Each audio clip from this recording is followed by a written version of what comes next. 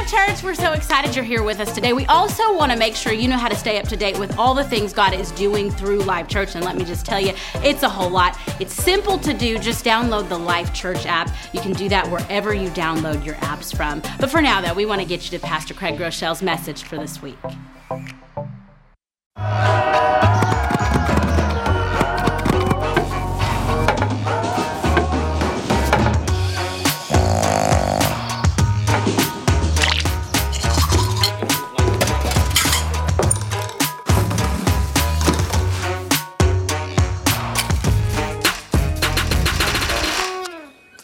Well, I'm excited that you're at church today, and I'm excited to start a brand new message series. It is called Relationship Goals, and I would love to set the tone for this four-part message series by starting together in God's Word. We'll be in Genesis chapter 2. God had created man, but at this point, man was still alone, and this is what Scripture says. Then the Lord God said, "It is not good for the man to be alone. I will make a helper who is just right for him." So the Lord God caused the man to fall into a deep sleep. While the man slept, the Lord God took out one of the man's ribs and closed up the opening. Then the Lord God made a woman from the rib, and he brought her to the man, and the man exclaimed, "At last!" That's funny to me. God, the giraffe, that was cool. The porcupine, confusing. The woman, at last, Adam says. This one is bone from my bone and flesh from my flesh. She will be called woman because she was taken out of man. This explains why a man leaves his father and mother and is joined to his wife, and the two are united into one. The two will become one flesh. Today we are starting a message series called Relationship Goals. If you're on Instagram, you've probably seen the hashtag relationship goals. It's been used about 11 million times. I have my own Instagram hashtag I use whenever I show a picture with Amy. I always call her my bride. She, being technical as she is, says, technically speaking, I'm not a bride. That's a woman who gets married on her wedding day. But I will say until the day that I die, she is my bride, she is my bride, she is my bride. And so I use the hashtag my bride. If you look at the most popular my bride hashtags, you'll notice we dominate the page. We crush it. We're everywhere. I love showing off my bride. Inevitably, whenever I post a picture with Amy, a bunch of people will comment, relationship goals, couple goals. In other words, we want some version of that. Whatever we see, that. I want that. I want that. What I see is I want that. I want that. There's so many classic images of relationship goals. In fact, I found a photographer that has just amazing relationship goals photos. I want to show you one of them, and people may look at this one and say, "Oh, that's what I want. That's what I want." I'll be completely honest with you, even though that is an amazing photo, I have never, ever wanted that, ever. I have never been driving in a completely warm car on a very cold day and said, "Amy, let's stop. Let's get out of our warm car. Let's go sit on cold, snowy concrete. We'll get a kid to go get out our iPhone and move us around in the cold until we're just right, and then you can take the picture." So many people see glimpses on social media and say, "I want that." What I want to tell you is that's not always real. Sometimes it's a very carefully edited, crafted moment in time that is not exactly what we want. But I want that. If we ask them to explain what is that they want, they get fuzzy, like, I don't know that. You know, like love. Walks on the beach. Romantic photo shoots in our bedroom with our new Pottery Barn comforter before we slow dance by the fireplace. I want that. So if you ever look at our marriage an image and say, I want that. What I want to do is I want to be very clear what that is that you want. What do we have that you may want? What we have, honestly, is an absolutely, completely incredible, God-ordained relationship that is far better than I ever imagined that marriage could be. I promise you with all my heart, my bride is my best friend.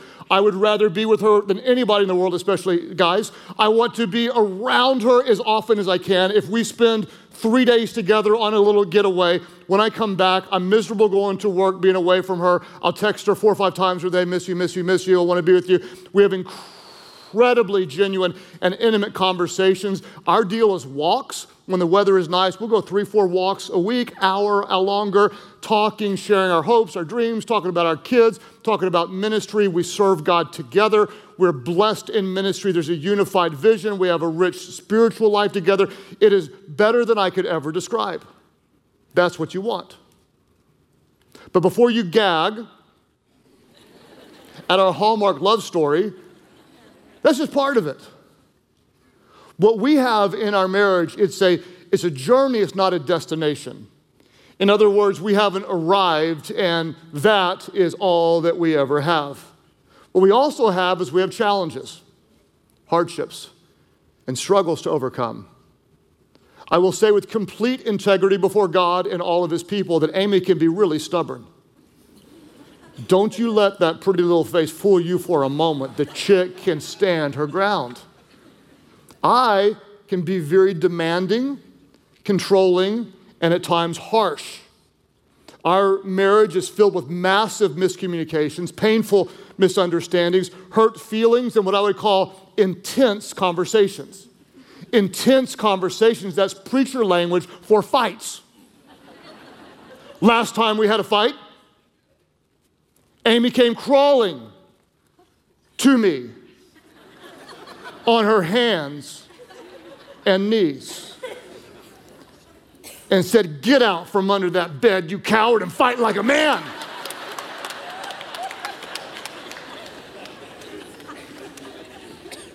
If you want that, I want you to know what that is. One time she might have thrown a shoe, which I caught with one hand and put on, which made her even more angry. I've slammed doors. She's hung up phones on me once, maybe twice, perhaps 3 times in our 28 years of marriage. She tried to get out of a moving vehicle. She was so mad at me. I'm like, no, you're not getting off that easy. You're not going to die doing that. Get back in here. We're going to finish this thing off. Let me tell you what we fought about. We fought about the house, how we keep the house, what we put in the house, her piles, my messiness in the house. We fought about how to load the dishwasher in the house. We fought about how I drive, how she drives. We fought about how long I run the water. You want to see her come unglued? Just watch me leave the water on. If I walk away, demons come out of that godly woman. We fight about the temperature in the house. We fight about what we're going to watch on TV. We fight about her unwillingness to turn the lights on inside of our house whenever we entertain. She thinks it's romantic and mood setting. I think it's dark. We've got company over. I'm turning them on. She's turning them off. I'm turning them on. We're giving each other this look. And they're like, why? I thought you had a good marriage. Like, turn the lights on, turn them off. And she does this. We worship. We fight about whether I tuck my shirt in or leave it untucked when I preach messages. We fight about how to discipline our kids. We fight about the worship style at church. If you've ever said, I don't like that song. Amy didn't either, but I did, so we did the song at church, just so you'll know. We fight about what to watch, who to hang out with. We fight about what I eat, what I don't eat, when I eat, how much I should eat. In fact, back when I did eat pancakes and Amy was making them the wrong way, I tried to bring loving correction in the name of the Father, the Son, and the Holy Spirit. She put her shoulder into me and physically removed me from her kitchen like a linebacker would push off some kind of rookie. And she told me not to come back in her kitchen for 6 months, and I did not. So if you ever look at us and say, I want that, I hope you'll understand exactly what that is that you want. Relationship goals. Relationship goals. What I like is, I like that people want something different. I like that people are craving something better. Because what normal is today isn't something that I really want.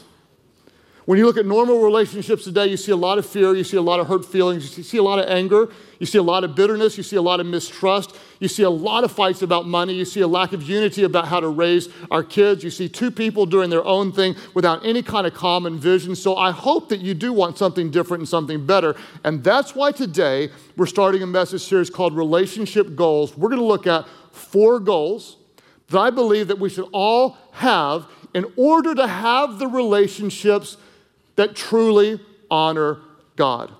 Week number 1, today, we're going to talk about our first goal, and that is to be Christ-centered. Everybody say we're Christ-centered.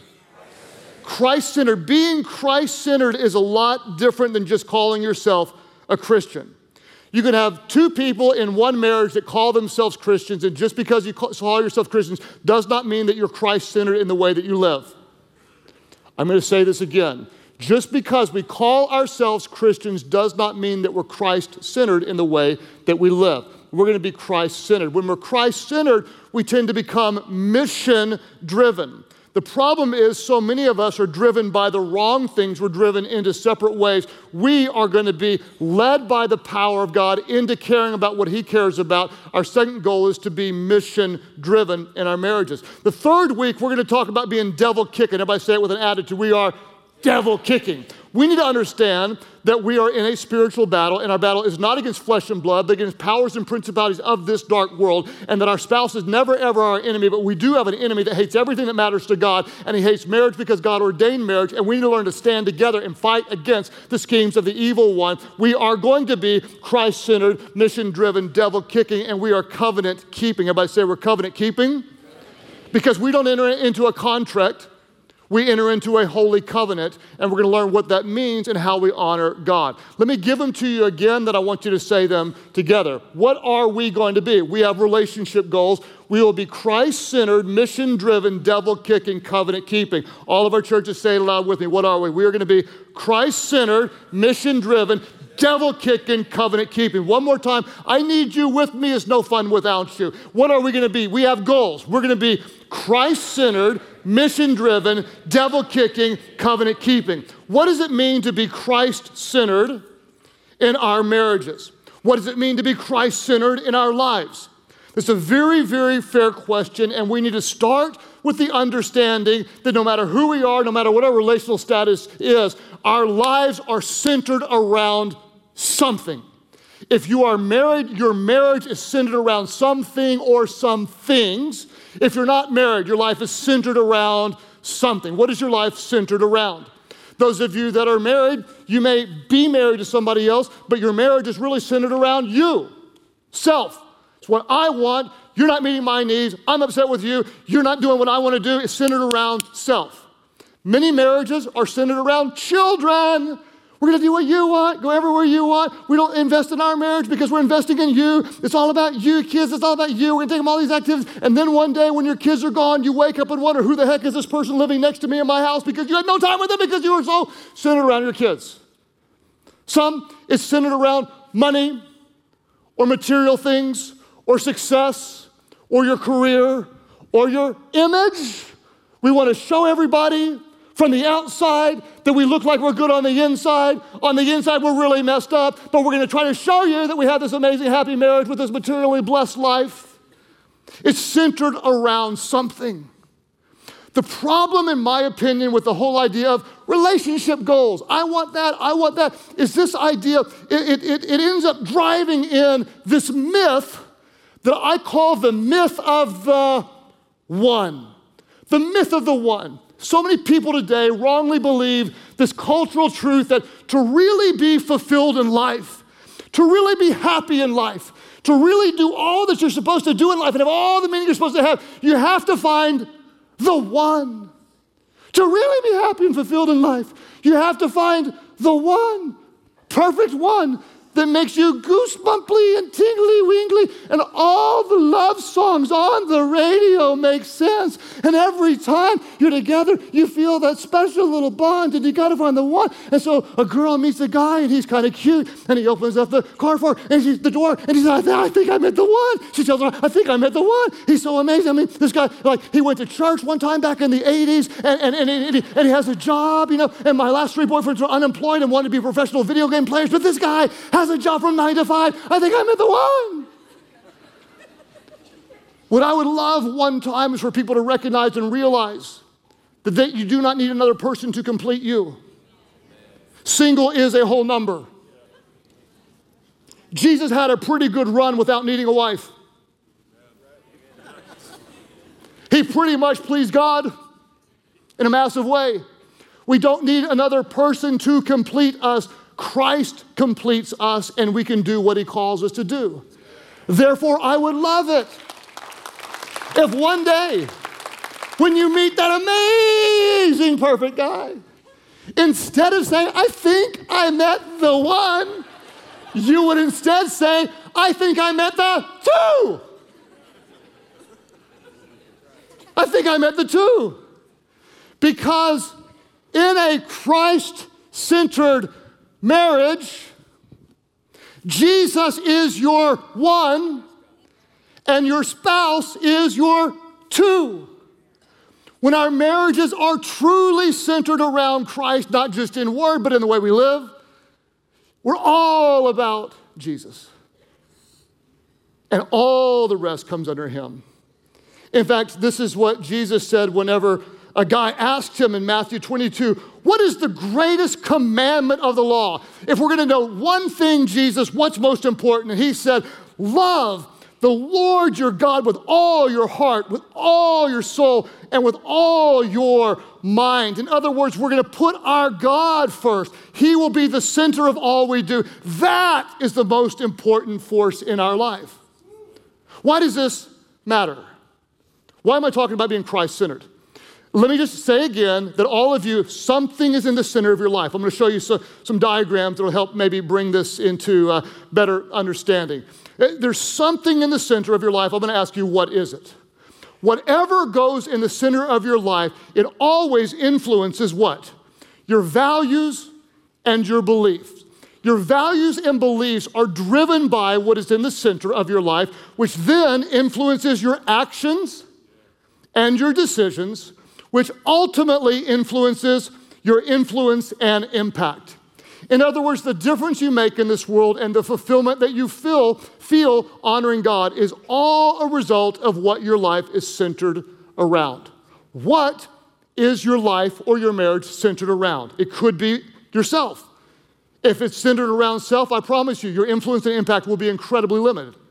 It could be around your kids. If it's all about your kids, your marriage will suffer and you will never please God, ultimately in the expression of your family the way you could otherwise. It could be about your lifestyle. Or for those of you that want something better, even deeper relationship goals, your life could be centered around Christ. When you are Christ-centered, then Jesus, the Son of God, influences your beliefs, which influences your actions and your decisions, which ultimately leads to a life of impact and fulfillment. If it's not centered around Christ, then you've got the wrong goal driving your relationship. Now, to those of you that are not married yet, if you have relationship goals, I want that in the future. Let me just say this to you. If you want a Christ-centered relationship in the future, live a Christ-centered life today. If you want to honor God with putting him first in a future marriage, honor God by putting him first today. What are you waiting for? What I see all the time, unfortunately, is someone who says, yeah, one day, once I find that person, that special my love muffin, my snuggle puffin, my soulmate forever, then we're going to serve God in church, and then we're going to get our lives together and such. But this is my time, and I'm going to do what I want in my time, and I got my needs, and I'm going to party right now. I'm going to do my thing. Listen to me. Anytime you do your thing apart from God, that's always called sin. It's always called sin. And you don't build a life of righteousness in the future on a foundation of sin today.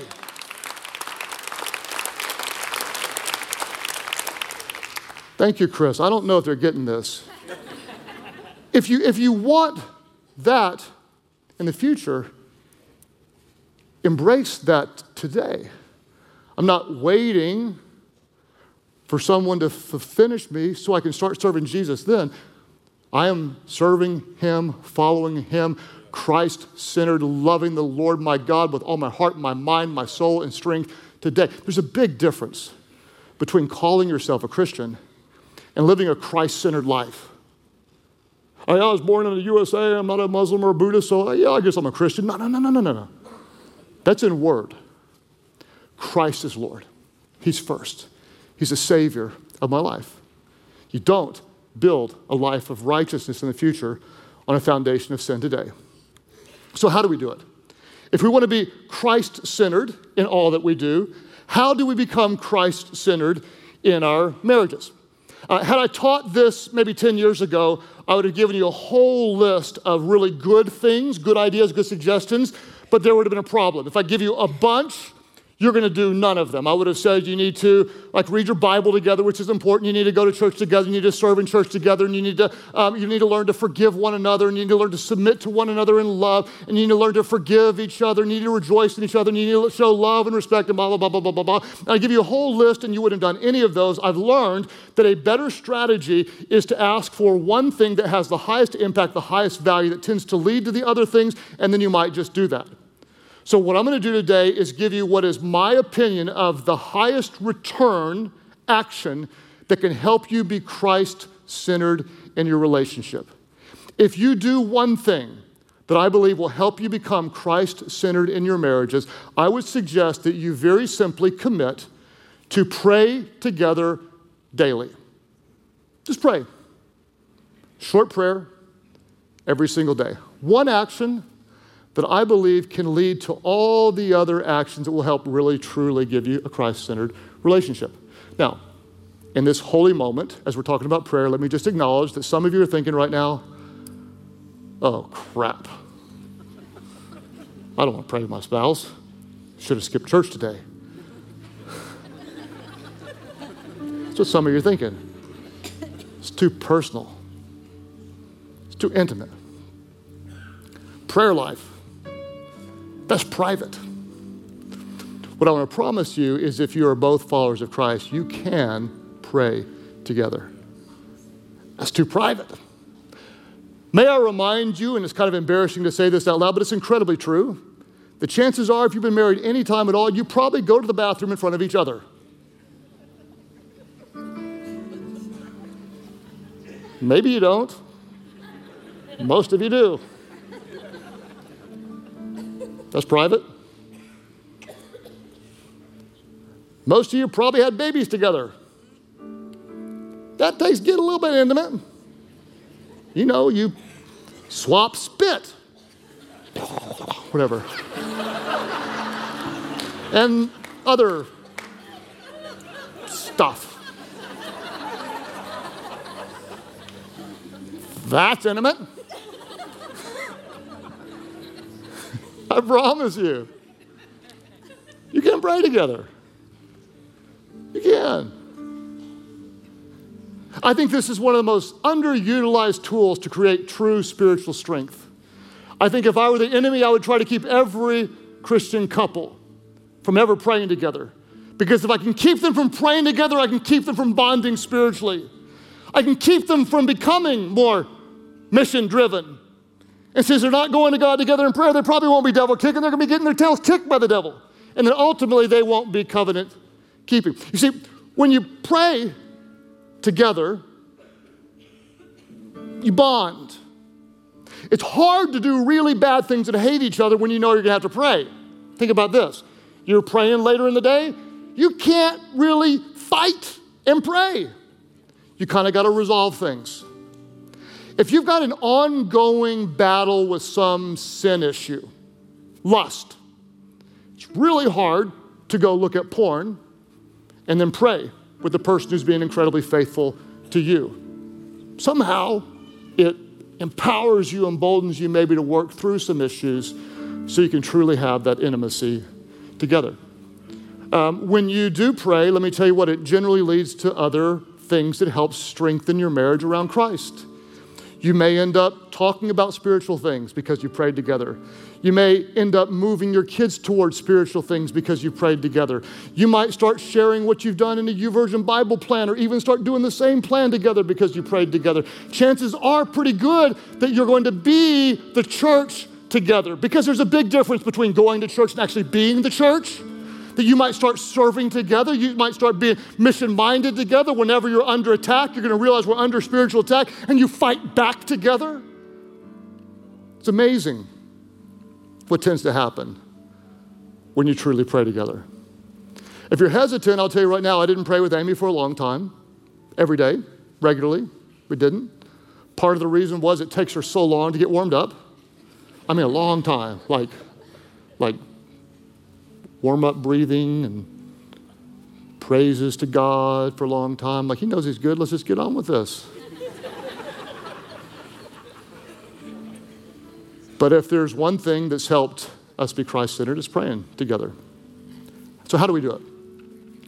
If you're willing to give this a go, where do we start? How do we do it? I'll give you 3 thoughts about how to pray with your spouse. The first thing is, let me make it easy for you. Keep it short. This isn't an hour-long intercessory prayer thing, so just get that out of your mind. How about pray 60 seconds? Hey, if that's going to push you, let's pray 30 seconds. You do that enough, it may grow to 2 minutes, then 5 minutes. You may end up praying together for an hour sometime, but you'll never pray for an hour if you don't start with 30 seconds. Let's just take the pressure off. This isn't fancy. Let's just join hands for 30 seconds a day, a minute, whatever you want. And say, Jesus, help us center our relationship around you. Keep it short. Keep it consistent. In other words, we're going to do it at a certain time of the day. This is our prayer time. And then if you miss a day, because you probably will, don't miss 2. Don't miss 2. Keep it short. We're uniting. Keep it consistent. I would suggest maybe you pray before something. This is the cue that leads to the habit, that leads to other good things. We pray before we start the day. I'm walking out the door, we join hands, we pray before we start the day. You might pray before you enjoy a meal. God, we thank you for this meal. And you pray before you start it. There's your cue. Maybe you pray before an event, a something, a conversation with a kid, a difficult presentation at work, a new job interview. But when you hear bad news, before you face the bad news, we pray to get together, because that's what we do. Let's make it simple. You may say, I don't really know what to pray. Well, I will give you a very simple prayer. I'll post this in different places on social media so you can have this and pray. And you may just want to go ahead and pray it aloud with me. Here's the prayer. Just say it with me. Everybody say, Dear God, give us wisdom and clear direction in all we do today. Help us to show your love to each other and shine your light into the world.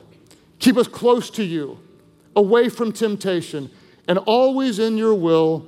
In Jesus' name, amen. There you go. Every single day. Before long, you may add a few of your own words, and before long, you're going to wake up and realize, oh my gosh, we are more Christ-centered, which has empowered us to be more mission-driven, which has enabled us to be more devil-kicking, and all the way through and through, we are covenant-keeping. We pray together. Those of you that are not married, you may say, well, what do I do? Well, if you want a Christ-centered marriage in the future, you want to have a Christ-centered life today. You pray. You pray right where you are. One of the things I did is I came out of the party scene, and Saturday night was a big party night, so I devoted Saturday nights after I was a Christian to seeking God. And I used to listen to cassette tapes on marriage. If you don't know what a cassette tape is, just go to Wikipedia and it'll help you know what a cassette tape is. And I would journal about the man of God I wanted to be for my future wife, and I would write down my prayers for the woman that would one day be my wife. I'd never met Amy, but I knew one day God would bring me somebody. And so I wrote down prayers and love notes, and I had a whole shoebox full of them.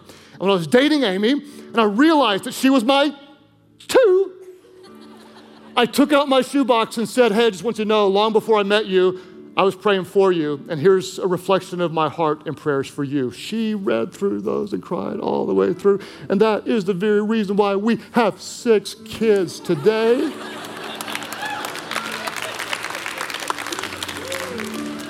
And I told her, these are for you, and if for any reason you break up with me, I need those back because...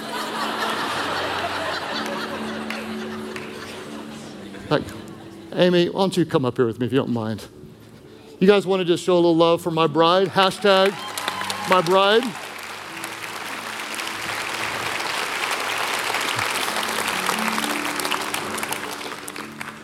I want to try to tell you one reason this is so important to me, and I love you. We have a very blessed life, and there are parts of it that are very difficult, just like yours. What makes ours a little bit different is that there are so many people that were involved in their lives. We had our staff, all of them gather in, 700 and some odd staff members. And the burden that some of our staff members are carrying, that alone keeps us praying like you wouldn't believe. Really, really big spiritual challenges. Our life group, our family, our friends, personal issues. We hurt and are burdened and pray and pray and pray and pray and pray. We have to. Last week, we got another blow. We heard more sad news about someone that we love, and we stopped to pray, and it looks like this. When we gather, we join like this, and we knew how to stand together, and we knew who to go to and where to go. If we were not Christ-centered, we would be like, hoping and hoping, and that'd be it. But we know how to stand together. If there's one thing that could help you become Christ-centered, which will lead to being mission-driven, which will empower you to be devil-kicking, which will help you to be covenant-keeping. It's learning to lock hands. One time a day. Short prayer. Simple, consistent, authentic, and real. And that could be the beginning. Not just calling yourself Christian, but being Christ-centered in all that you do. So with that, let's pray. And I'm going to ask you to pray. Just don't do that long warm-up thing. Father, thank you for our church family. We ask, God, that you would help us be Christ-centered.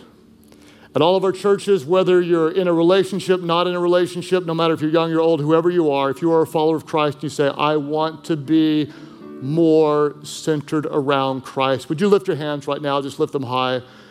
All of our churches, people saying yes. Amy, would you do the honor of simply praying over our church family? Yes. Heavenly Father, Lord, we thank you that we're here today to hear such an amazing, powerful message. Father, stir our hearts even more so that we cannot let go of what you're drawing us to you, Father, to your heart. I pray that everyone here, as they've raised their hands, that we would lean more and more into you, that we would love you with all of our heart, soul, mind, and strength. Father, forgive us for when we put ourselves first, when we put other things first other than you. Lord, we commit ourselves to you afresh. We return to you with all of our hearts. Set us on fire for you. May we hunger and thirst for you. May our relationships be centered around you in all that we do. We ask this in the name of Jesus. Amen. Amen. Thank you. Thank you, babe. All right, campus pastors, I'm calling an audible. Every head up, every eye opened, all of our churches here. Those of you, you're going to recognize right now, you're not Christ-centered. Let me just be real clear. What does it mean to be made right with God? We are not made right with God by our good works. We're only made right with God by his grace. Who is Jesus? He is the sinless Son of God who is perfect in every way. He was obedient to his Father, even to death on the cross. On the cross, Jesus became sin for us. He died in our place for the forgiveness of our sins. On the third day when the stone was rolled away, Jesus was not there.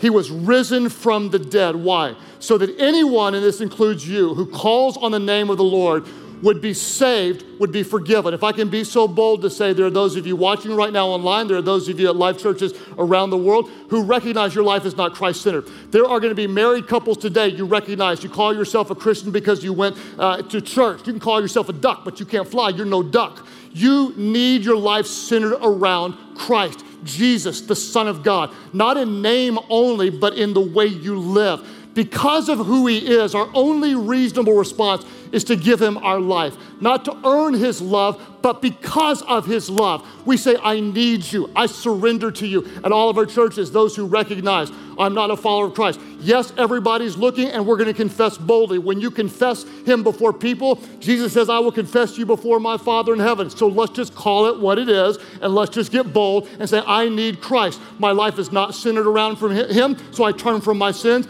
I turn toward him right now, at this moment, publicly. I don't care who sees. I surrender my life to Christ. That's your prayer. Lift them high right now, all over the place. Let us celebrate you right now. God bless you. And right back over here, and here in this section, in front of everybody, I need Jesus. I need his grace.